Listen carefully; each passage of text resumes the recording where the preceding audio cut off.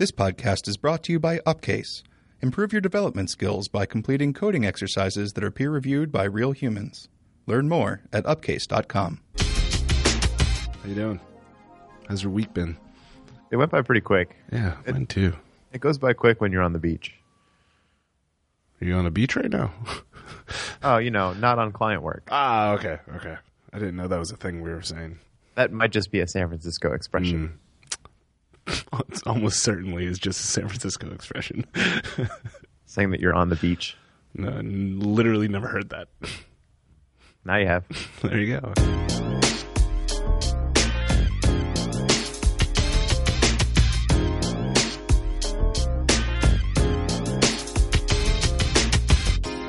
Hey everybody, this is Gordon in Boston. And this is Mark in San Francisco. And this is Build Phase. I'm so tired. I've been super inconsistent about getting to the gym recently, and I had to drag myself there this morning. Just fighting with myself the whole time, pull myself out of bed, and I make eggs when I go to the gym, but I was just begrudgingly making myself breakfast. You know what I mean? I was super annoyed with the whole process. I sit down in front of, in the couch to eat it. And I'm just staring at the eggs. I'm just I don't want to do this. I didn't want to eat them. They didn't taste particularly good. But I ate them, slowly getting ready. I think in the back of my head, I knew that if I just took long enough to get out of the house, I would just bail on working out. So just moving super slow and finally get on the bus. And I'm fighting with myself the entire time on the bus about whether or not I'm going to go. Because at this point, it was a 7:30 bus to get in, right? I didn't get into town until 8:30. And theoretically, I'm supposed to be at work at 9. And it takes way longer than a half hour for me to do my whole workout. And so I'm I don't know. But I had pre-workout with me. I told you about this before, but if you don't know what pre-workout is kind of awesome. But it's basically this crazy stimulant that tastes like fruit punch. It's completely unregulated, right? Yeah, almost entirely. Some of these are super sketchy. They're basically just straight amphetamines. It's I don't want that one. This one's actually okay. It's fairly mellow. And I only do half a scoop, which is good because I can't imagine what it would be like being on a full scoop of this stuff. But I had this pre-workout stuff in my bag mixed in my water bottle. And so I was I've already got this stuff. There's a certain point you're supposed to take it 15, 20 minutes before you start working out. So I have it all timed down to this one toll booth. When I go through this one toll booth, that's when I should take the pre-workout because that'll time well for when I actually get into the gym. It just makes you super focused and super jacked up. Really gives you a ton of energy and a ton of focus. It's pretty wild stuff. But at that point, I was just once I got to that toll booth, I finally was screw it. I'll just come in late and took the pre-workout. And at that point, there's no turning back. You know what I mean? It's I was reading a book and I had to stop reading the book because all of a sudden my focus just sharpened into a point. You know what I mean? I was oh, dang, I'm not tired at all anymore. I was kind of just sitting on the bus let's go. Just imagining you bailing out and just pushing the bus the rest of the way. Yeah, through traffic. That animated gif of the bus. Busting, and he's coming off the off ramp. He just running into cars. I'm a bus. I'm a bus. Exactly. Yeah. With you behind it. With me behind it, pushing the bus. Yeah. I mean, your workout aside, it sounded like the struggle was real this morning. That's a workout in itself. Yeah. No, it was really hard getting there. Angrily scrambling eggs. Yeah. It wasn't I was angrily doing it. It was just completely dejected and beaten down. I was really upset that I just had to do this. But I only went to the gym twice. I missed Monday's workout. I only go 3 times a week, and I missed Monday's workout. Ended up doing Wednesday. I actually went to the gym yesterday to stretch, which is good. Been helping my hips a lot. Rough morning. Rough morning. A dejected Gordon in my mind looks like the dude in the first scene of The Big Lebowski where he's walking through the supermarket. Mm-hmm. Yeah, exactly. Like a rope. That's exactly what it was. That's exactly what it was. Paying for a thing of cream with like a post-dated check for like 69 cents. Right. Yeah, it's really close. What have you been doing this week? Weather app. Oh, yeah? You almost done? Yeah. Yeah? Looking at next Friday being a milestone. What are you doing? Are you shipping it to the store, or are you just doing it internally for right now? Pretty sure we're shipping it to the store. We bought a domain this morning. There's a landing page. Awesome. Can you give that up? No, that's not set up yet. And Okay. I don't know if it'll be set up by the time this comes out. Okay. So, not yet. We'll do it next week. Stay tuned. That's cool. That's exciting. Yeah, it is exciting. Selling it? Giving it away? Giving it away. Yeah. We had a lot of discussion about Yeah. pricing and decided to give it away. Open source? Once it ships, yeah, Awesome. open source. Awesome. I like that a lot. Yep. Yeah, it was always meant to not make us money as much as just be something that we can show Yep. as an example of our work. That's not a client's app. Right. Something that we control completely, because there's plenty of stuff that we've done, but it's like we can't, we either did a bunch of development on it, but no design, or we did design on it, but then the design changed. And so it's kind of hard to find apps to point at. Yeah, this one's been good. It started during our 2-day hackathon at the end of last year, and we had a working app in 2 days. Yeah. Which is great. And the rest of the time, it's just been we've been adding features and just enough for it to pass as a weather app. Sure. Trying to get to a point where it can be my only weather app. Mm-hmm. And then a lot of refactoring and like playing around with architecture. Reactive Cocoa, right? Yeah, I'm finally on the trolley. I'm so excited for I think I said this. I may have only said this to Tony, but I feel like the San Francisco office over the past week and week and a half getting into Reactive Cocoa, and the Boston office pushing straight functional programming and Swift, and we're converging. You know what I mean? We're converging on the same ideas from two different points of view. And Yep. You know what I mean? I'm fascinated with how all of this is going to because I feel like over the next month or so, the work that we're doing independently in these offices is going to start bleeding into each other, and I think I'm super excited about that. Because I'm super excited, honestly, selfishly. I'm really excited to understand how the hell Reactive Cocoa works. I still can't read it, which is embarrassing. Specifically, more than anything, the Objective-C APIs I find confusing still. Yeah. And part of that might be just me being spoiled with closures and functions in Swift, and that blocks in Objective-C are just much harder to read. But whatever. I would check out RX Swift or... There's a Swift development branch of Reactive Cocoa. Right. And I think the original 3.0 got put on hold.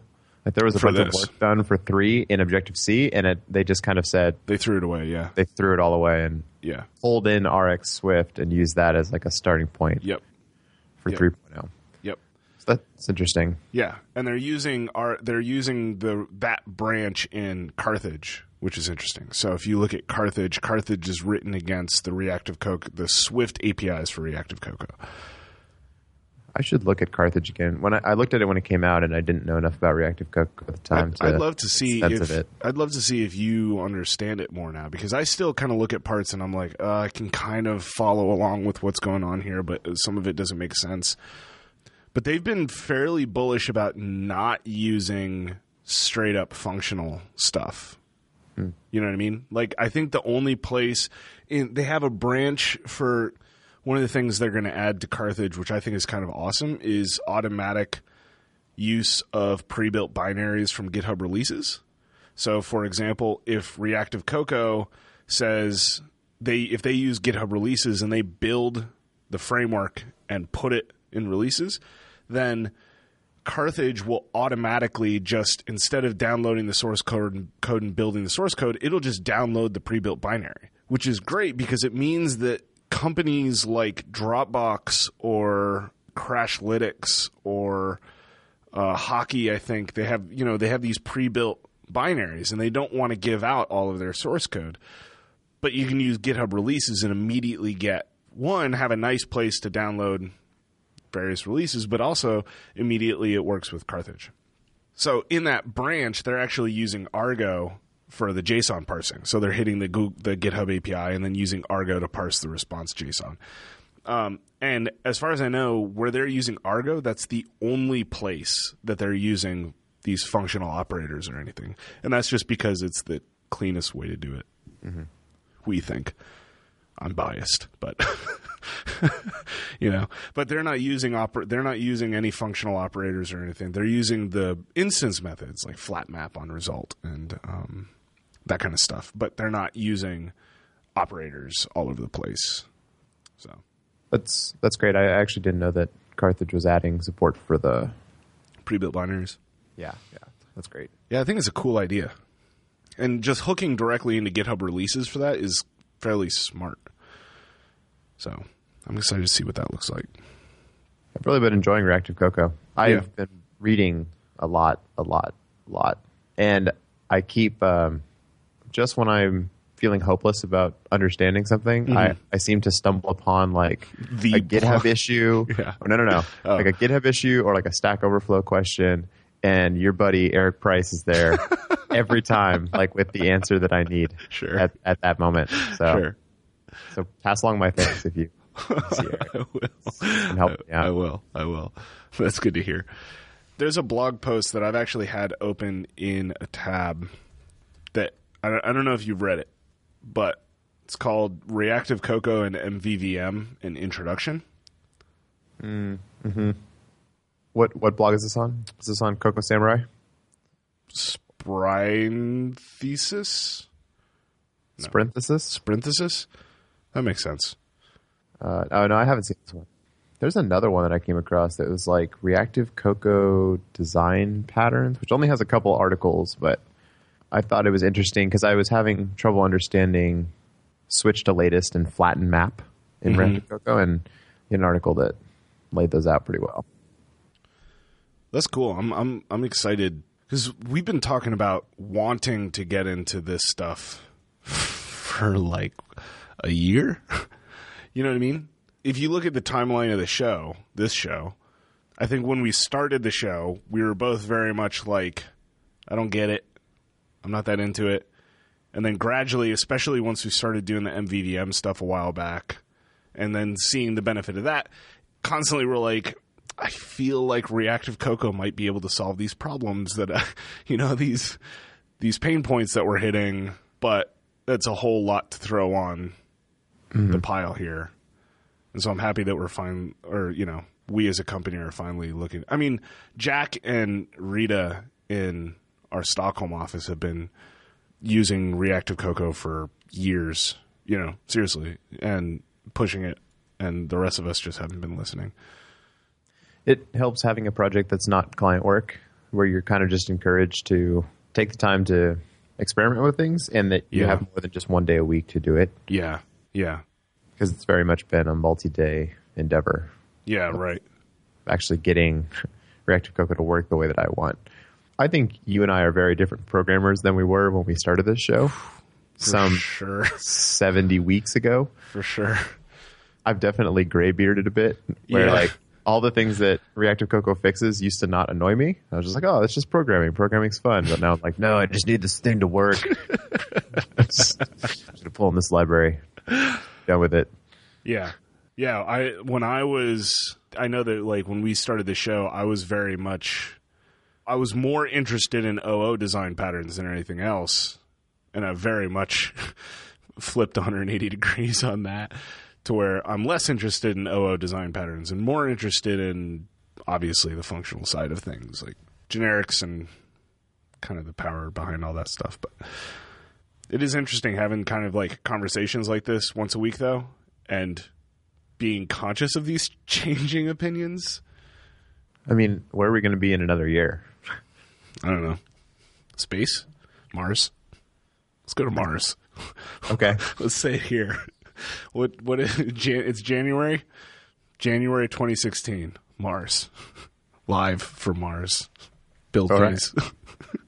Right.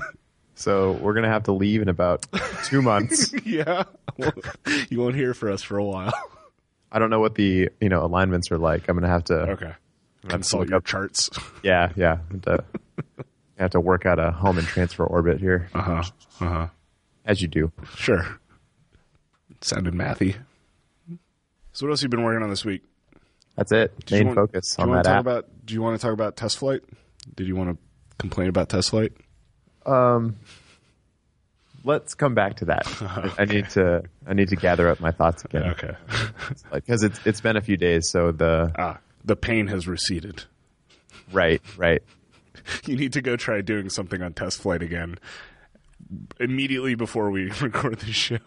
Agreed. In typical Apple Stockholm Syndrome fashion, now that it's not hurting right now, I'm like, oh yeah, Apple's all right. Right. They're fine. Right. Xcode when it's not crashing. Right. Well, I'll prompt you then. Okay. How about this issue on Argo? I want to have someone explain it to me. Sure. The one that makes everything break on release. Doesn't anymore. That issue is closed, just so we're clear. Yeah, that stressed me out all day.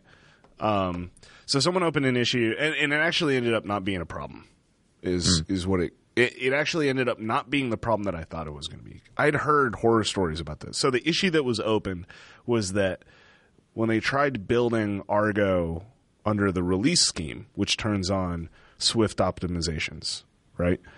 When they tried building Argo under release schemes, they were getting seg faults, but worse than that.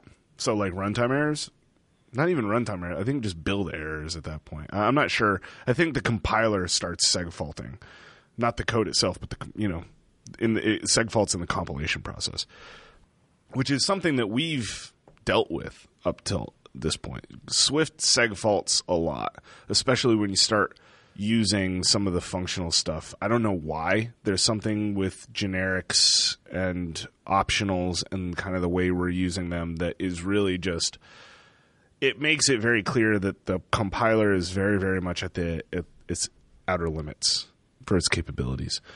But so the issue that was open was that when he tried building Argo under the release scheme, which is Carthage's default, he's getting seg faults, and worse than that, he was getting incorrect behavior. So JSON that should parse just wasn't parsing. And it wasn't even parsing, it wasn't even failing the parsing process. Like the whole point of Argo is that if one part of the parsing fails, the whole thing fails. So if you have a user and you have user JSON, if those objects don't get parsed out of the JSON, right? If its properties don't get parsed out of the JSON, you end up with no user. Right? He was seeing issues where he was parsing JSON that was set up correctly and getting null values back for the properties. So it was like incorrect behavior plus seg faults. And he was like, what the hell is going on here? I had heard a lot about just kind of in the peripheral. I'd heard a lot, and I know very, very little about what's actually going on here. I think I've said, and we both said a number of times, like, I have no idea what's going on with. I don't know anything about compilers. I don't know anything about what Swift's doing under the hood here, what optimizations it's actually doing. But I'd kind of seen a lot in my peripheral. I'd seen a lot of people complaining about optimizations breaking their frameworks. And when I asked some people about it, I was like, am I making this up that this happens with optimizations? The answer I got was like, oh, yeah, no, it just will seg fault the compiler sometimes. It's like, awesome, great. But then, like, if you turn those optimizations off, it could run literally like 1,000 times slower. So, like, that's not great either. It turns out that what was actually happening here was a combination of two things. It was related to the compiler, to the optimizations that was happening. But the root cause of the problem was that for whatever reason, I think we changed a type at some point in Argo's development. But for whatever reason, we were using bind or flat map incorrectly internally in Argo.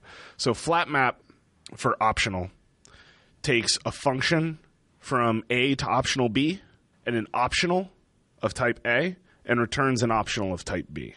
You get that? So it unwraps the value from the optional that you hand it, passes it through the function, and returns the result of that. But the key point here is that function has to be of type A to optional B. I will link, like you should pull up the runes.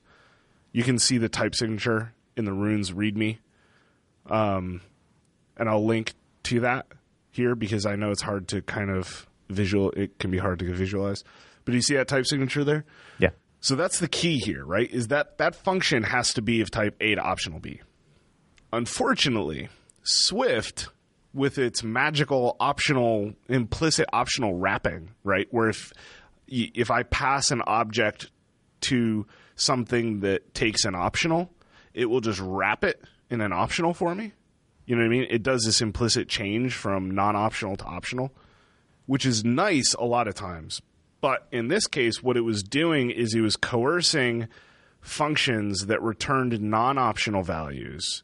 So if you use map incorrectly, we were passing functions that did not return optional values through bind or through flat map, right?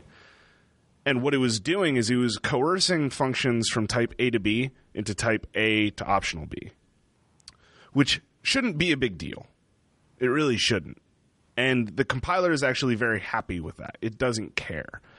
It builds and it runs, and most of the time it's fine. But every now and then you can get these seg faults that end up pointing back to the improper use of bind or flat map. I'm trying to train myself to not say bind and to say flat map instead. Bind is a Haskellism. Flat map is what we're calling it in Swift. I sincerely apologize if I keep messing that up, but there probably shouldn't be a problem with that. You know what I mean? Like, it's incorrect at the type level, and if you want to be strict about the types, that's not great. But if the compiler is smart enough to take the return value from the function and just wrap it in an optional, then that's probably not the worst thing in the world, right? But sometimes it will segfault. I'm not sure why sometimes it will segfault, but sometimes it will segfault. And it turns out whatever compiler optimizations Swift does when you turn on the fastest optimizations, that is a big one. It all of a sudden none of those work. So once I switched it over, I switched all of our tests over to the release scheme, and all of a sudden every test was failing. And we were getting a bunch of exe bad access stuff, a bunch of seg faults all over the place. So, again, because of an improper use of flat map. Not because of flat map itself, but because we were using flat map improperly. So it turns out that this guy who reported the issue, there was actually an updated build that he hadn't gotten to, right? He hadn't pulled down the newest build. The newest build did fix that issue. It changed the one place in the source code where we were using flat map improperly. And then I also went through and changed the test schemes to use the release configuration and fixed all of the tests to not use flat map, to use map instead of flat map, which is the right way it should have been written in the first place. So it was like a whole bunch of things.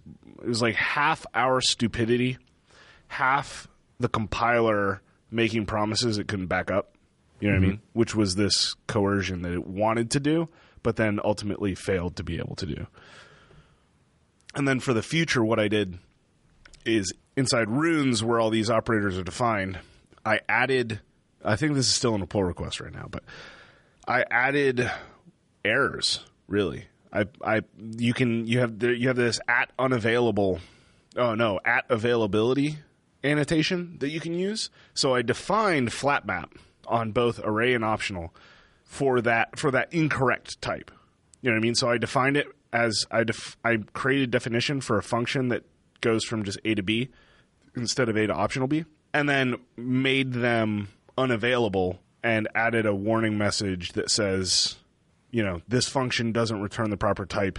Maybe you want to use map instead, right? So now it's unfortunate that we have to do this, and I wouldn't do it if it was just a correctness thing. Like, you can use apply, quote unquote, incorrectly as well, where you don't actually need map and apply. All you need is apply, and it'll just work. Again, because of the implicit wrapping of non-optional values. So the difference between map and apply is that in map, you need to pass a function, but in apply, the function is optional. That's the only difference between the two types. But in Swift, again, that it doesn't matter in Swift. If you pass a function to apply, it'll just wrap that in an optional value and go along its way. You know what I mean? So, like, I'm not as concerned with enforcing correctness. Like, if I was concerned with enforcing correctness here, I would write definitions for those with non-optional functions and make those unavailable as well. I'm not as concerned with correctness as I am concerned with, like, this is a mistake that we've made that has been shown to be very, very dangerous for source code. Like, the fact that it crashes or produces unexpected results is dangerous to me. I don't want that. So I want to try to protect myself and our consumers by making it just like forcing to use the right type. Makes sense. Can I ask you a quick side question about some of these definitions? Yeah. How does Swift know the difference between the type of a function that returns an optional value as opposed to the function itself being optional? You know what I mean? How does it say that again? How do the declarations differ? Like, there's a function that takes a value and returns an optional value, or a function that takes a value, returns a non-optional value, but the function itself is optional. I mean, those are just two very different things. Right, but I feel like you could write them the same way when you're defining them, right? No, because you can't define a function that is itself optional. Well, I'm talking about, like, the argument to a function that takes a function, and that function can be optional. Yes. So you're looking at apply and... Oh, I see my stupid now. I get it. You have to wrap it in parens. Yeah, you wrap the function itself in parens, and then I get it. You're talking about because of the trailing. It's just a trailing question mark. So yeah, it's just all about parens. Parens in a lot of Swift is you don't need them.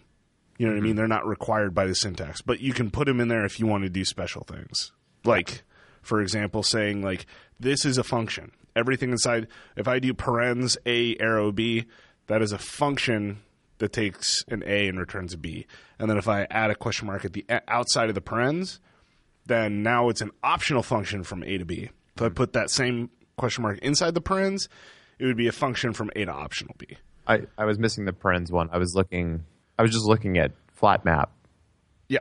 And for some reason was thinking that function was an optional function, but it's not. It's a non-optional function that returns an optional value. Yes. Okay. No, that was just my one quick aside. Yeah. Do you like my pronunciation guide? Wait a minute. I'm going back.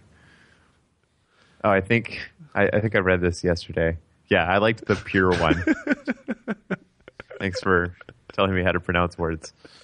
I don't remember if I said this last week, but, like, I feel like we really have to play up the self-deprecation on this library, or else we'll be accused of taking it all too seriously, and it'll just be a mountain of hate dumped on it. You know what I mean? Like, seriously, because this concept, using operators for this stuff is already, like, I feel like very, very, it's a touchy subject. You know what I mean? Like, someone at NS Coder Night last night, I was just talking to them about stuff, and I think I showed them this as a way of explaining something, and they're like, oh, this is what operator overloading abuse looks like. And I was like, well, come on, man. Like, how is that? Like, I can't have a conversation where that's the start, But, so it's already a touchy subject, so I feel like I want to play up the joke. Like, the name Runes itself is like, because they're just symbols. You know? Yeah. The description for the thing is indecipherable symbols that some people claim have actual meaning. You know? Like, I can't take it too seriously. If I take it too seriously, then other people will take it too seriously. And will get mad about it. And that's dumb. There's better things to get mad about. Anyway, did you have any other questions? Nope, that was it. All right, so let me think about my latest test flight complaint. So this rant is actually an extension of the Apple ID rant that we had back in the now infamous Golden Fontenot episode. God damn it. Yeah, continue. So we have 2 iOS dev accounts here at Thoughtbot. Yes. Or not iOS dev. We have 2 Apple developer accounts. One is an enterprise account. One is not. One has an iOS program attached to it. The other one does not and has a Mac program attached to it. And it's kind of a mess. And as far as I can tell, there's no way to differentiate when it comes to iTunes Connect if you log in with like the main admin account that controls both of those. You know what I mean? Like, you log into iTunes Connect with, like, you know, the one account we have that is like the owner of both of them. I think the enterprise one has a special owner. Okay, maybe that's why I don't see any sort of team switch there. Yeah. And it just... So, anyway, once you have that set up and once you submit an app to TestFlight for review and then have it released, you go to invite some testers. Mm-hmm. And so the first thing you'd think to do, you know, given this is like a company developer account, would be to add internal testers. So, yeah, this. So you do internal testers, and we invite Mark at Thoughtbot.com. That doesn't work because Mark at Thoughtbot.com already has a developer account. Right. I don't know why you can't. It's already called internal. It's an account that is associated. It's on this program, but you can't invite it because it wants you to make a brand new Apple ID. Mm-hmm. So, this is the same problem inside all of iTunes Connect, by the way. Like, if you wanted to add me as a agent, you know, like, we have this problem with clients where it's like, I don't want my clients' credentials for their iTunes. Like, I really, really don't. I don't want my clients' credentials for their Apple developer account so that I can submit it to the store, submit their app to the store. But I also don't want to have my client go through the submission process themselves because it involves Xcode. And so I don't want anyone to have to touch Xcode if they don't already have to touch Xcode. And so the same thing happens there where you can't add existing Apple IDs to iTunes Connect. Sorry, continue. No, it's a mess. So, you know, we invited everyone as external testers. Right. Which is, I think, the only way. Like, I don't know how else you're supposed to do that. Yeah, I also don't know what the difference is. Well, right. Like, given what I've just said, I don't understand what an internal test. Maybe the 30-day limit doesn't apply to internal testers. What's the 30-day limit? Oh, so you upload a build to TestFlight. The build is only good for 30 days. After 30 days, it will stop working. Wow. So you have to keep pushing new builds to keep it active on people's devices. Which is not a problem if you're, sure, if you're actually testing. Right. But if you're looking to use it for distribution. I mean, I guess that's what they're trying to guard against. Mm-hmm. Yeah.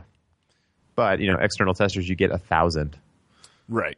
So, and it's scoped to your Apple ID too, not to devices, which is huge because it means that you can have, like I've got a phone and an iPad. You can just send it to my Apple ID and I can install it on both. And now I'm a better tester for you because I can install it on both of my devices. That leads me to my next issue. Uh-oh.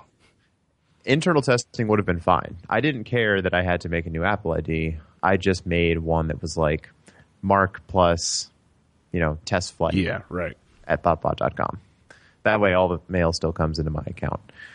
The problem there is that the test flight app on the iPhone is implicitly tied to the account you have set up in the store preferences Sweet. on your iPhone device. And there's no way to change it just in TestFlight and say, hey, I want to use this account instead. So I have my super old legacy Apple ID that I created in 2005 that I'm like still using. So I can't just switch it to Mark plus TestFlight at TopFlight.com just to be able to get TestFlight builds because I still need, a functioning Apple ID for the App Store. Yeah. Right? So that is completely useless. Right. Because who doesn't have an Apple ID set up on their phone? I don't understand what they expect us to do if we can't, change it. If anyone's actually used internal testers in the new TestFlight. They're also rejecting binaries now that include the TestFlight SDK. Did you see that? Saw that. Yeah. What was the next problem like that? Oh, okay. So this is less of an Apple problem, and I think more of a Google problem. Okay. So we started sending out these invites. External testers, sending them to people here at Thoughtbot. And a lot of people have Gmail addresses as their Apple ID, which is not surprising. Most people's Apple IDs are years old, and having a personal Gmail account attached to it is not crazy. Right. And on top of that, a lot of people use the Gmail app on the iPhone. Mm-hmm. Or if they choose to access, the mail through the browser, a lot of people use Google Chrome as their browser on their phone as well. Mm-hmm. So I don't know what Google is doing to outbound links from those apps, but iOS completely chokes on them if you try to activate your TestFlight link from either the Gmail app or inside of Google Chrome at gmail.com. I bet I know what they're doing. I bet they're wrapping all external URLs, especially from the Gmail app. I bet they're wrapping those in the Chrome URL scheme. That's a pretty good idea. I wouldn't be surprised if that's it. And that's horrible. And so from what I can tell, all of these URLs are actually getting handled by iOS itself because there is code there to determine what to do. And it needs to know whether the TestFlight app is installed on your device. So I think it's actually being handled by the system. Like it sees this URL and it goes, okay, I need to check if TestFlight is installed. If TestFlight is installed, we'll launch it and we'll show a modal that takes you to that app so you can download it. If it is not installed, they take you to the App Store and then they show the TestFlight app there. So for people who were opening these links in Gmail, it would either send them into a loop where even though the TestFlight app was installed, it would constantly take them back to the App Store. Mm-hmm. Or other folks reported that it would launch the TestFlight app and then nothing would happen. It would just sit there. And I thought I was doing something horribly wrong. And then I finally managed to pin down that these people were using the Gmail app. Yeah. And as soon as they went into Safari and went to gmail.com, everything was fine. Wild. Wow. So I don't know. Who do you blame? I guess we don't know enough about what Google is doing there inside the Gmail app with outbound links. Because it seems like they're a problem, but it also could be Apple. I mean, how would that work if they were using the Chrome? Well, I didn't fully understand the problem, but my thought was that they check to see if Chrome is installed. And if Chrome is installed, then they either change the... What is that? The protocol? What's the HTTP bit? The scheme. Scheme? Mm-hmm. They either change the scheme to, Chrome : / or whatever their URL scheme is, or they just wrap the whole URL in Chrome : / and then they have a custom. Like that's the only way that they could open the Chrome browser to a specific URL from inside the Gmail app, right? So it makes sense that they're doing something like that. What doesn't make sense is why they would be touching URLs that, like, this is so speculative. But it sounds like what they should be doing is looking at. It seems like if they did the right thing here, which was to every URL that's tapped, check to see if because they can't do that because all HTTP URLs can be opened by the system. I was thinking that they need to check to see if the application can handle URL or does handle URL or whatever the hell that API is. But they can't do that because all HTTP, I don't know. Computers are hard. Yeah. What you just said about trying to open it in Chrome might explain the two different behaviors we were seeing. Mm-hmm. Maybe one person was using Gmail but has Safari. But the other person has Gmail and Chrome. Mm-hmm. I don't know which one is which, but that would explain why it wasn't just one problem. Yeah. Mm-hmm. I mean, once we got it set up, yeah, reviews don't take that long. Like, our first one took less than 24 hours. We shipped another update to it that took 120 minutes to go through review. So, like, that's fine. That's fine. There is a brief period as well where once you've added a new build, you have to add testers to it, or you have to activate it to be able to add testers to it. But once you activate it, it deactivates the old build. Oh. So that time that it's in review, nobody can get it. Nobody can download it. Right. I get it. Okay. But if you have it, you can use it. Right. Which is really unfortunate because we sent out a bunch of invites last week and then shipped an update and then disabled it. And everyone's like, where's the app? I'm like, you just got to wait. It's been one thing after another. But overall, it's nice. Like, it's nice being able to just get your apps through TestFlight and not have to worry about installing a provisioning profile or. Right. I'm on a beta for Slacks. I got into their beta, and it's been nice as a tester to not have to deal with any provisioning profile stuff, to not have to deal with any external services.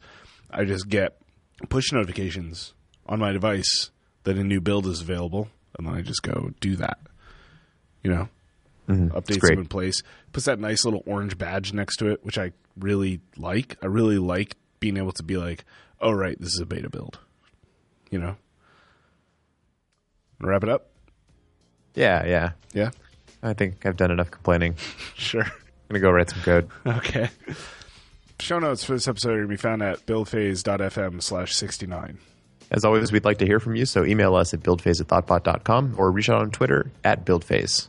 And as always, no. Ratings and reviews on iTunes are greatly appreciated. Cut. Print.